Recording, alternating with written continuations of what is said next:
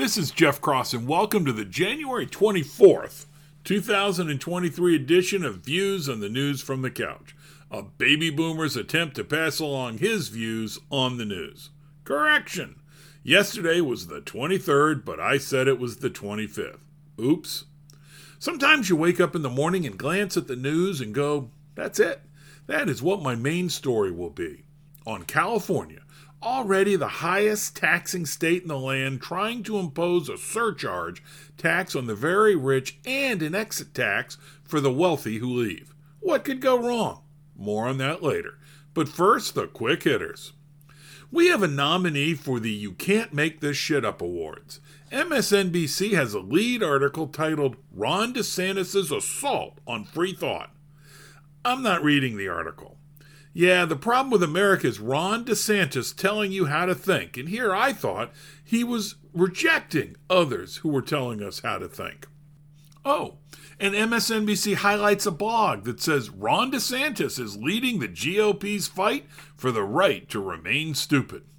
And in MSNBC Daily, a piece titled, There's Something Perfect About the GOP's Embrace of George Santos. Nope, not embracing. The people of his district elected him. I'm sure Republican congressional leaders will not support his re-election in the Republican primary. Moving on. This is not the story I mentioned in the lead-in. A cousin of a Black Lives founder was involved in a traffic accident in California that I think was his fault, and hours later he was dead.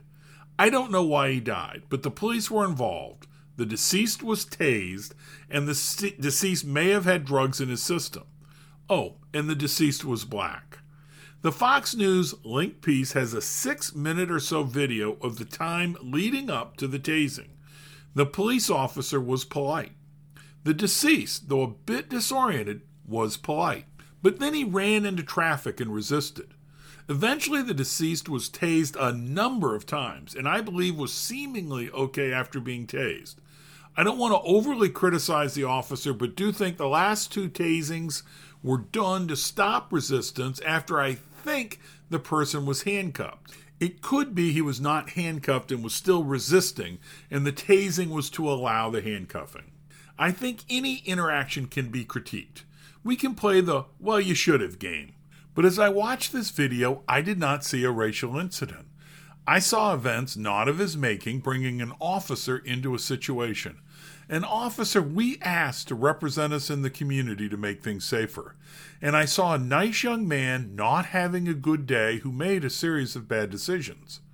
If you watch the video, and I encourage you to watch it, I wonder if one of the underlying reasons for the deadly result was the fear of the deceased that he would be George Floyded, if I can turn that into a bit of a verb. As he struggled, he said the officers were trying to George Floyd him. I don't think there is any way you can make that case from watching the video. But I wonder if what we saw was years of bullshit media narrative resulting in a man behaving differently than he would have otherwise. Was the bullshit narrative the media has been pushing for years a contributing factor in this incident? I think so. What the hell happened in Atlanta? I've kind of missed that one. Not totally missed it. I heard a bit, but I'm tired of covering certain kinds of stories. On Yahoo, I am reading an article from National Review by Ari Blaff, yes, it's linked, titled 6 Antifa extremists arrested charged with domestic terrorism in fiery Atlanta riots. Let's try to unpack this.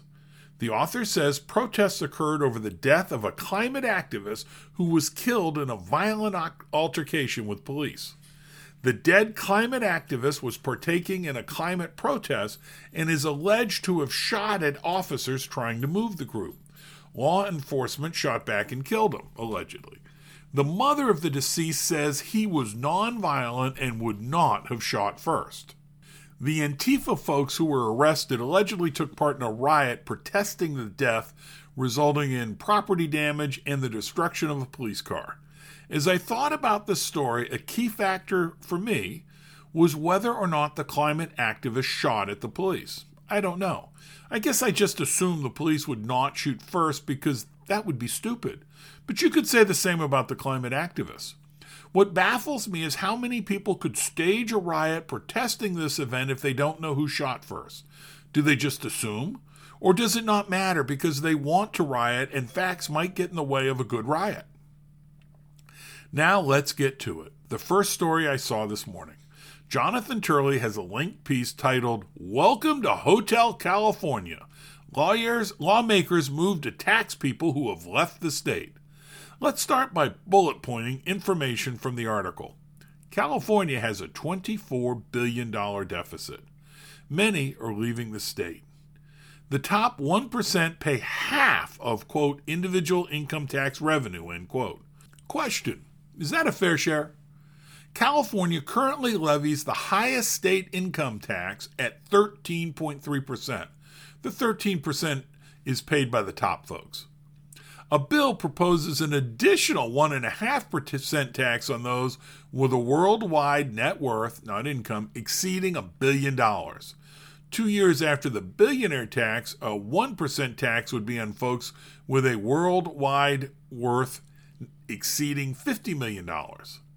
The bill also seems to want to continue to tax the wealthy who have left the state for up to 10 years. I did not realize it, but a different source says California already imposes a 0.4% tax on worldwide net worth. I linked to an article for backup. Mr. Turley suggests if you tax the wealthy too much, they will leave. And if you have an exit tax, they will think twice before ever moving there. My way of phrasing it is that the state of California may have forgotten one of the rules of being a good parasite. Don't kill the host. My original intent was to really slam California for stupid taxing policies and by proxy some of the potential moves at the federal level. But those points seem pretty obvious.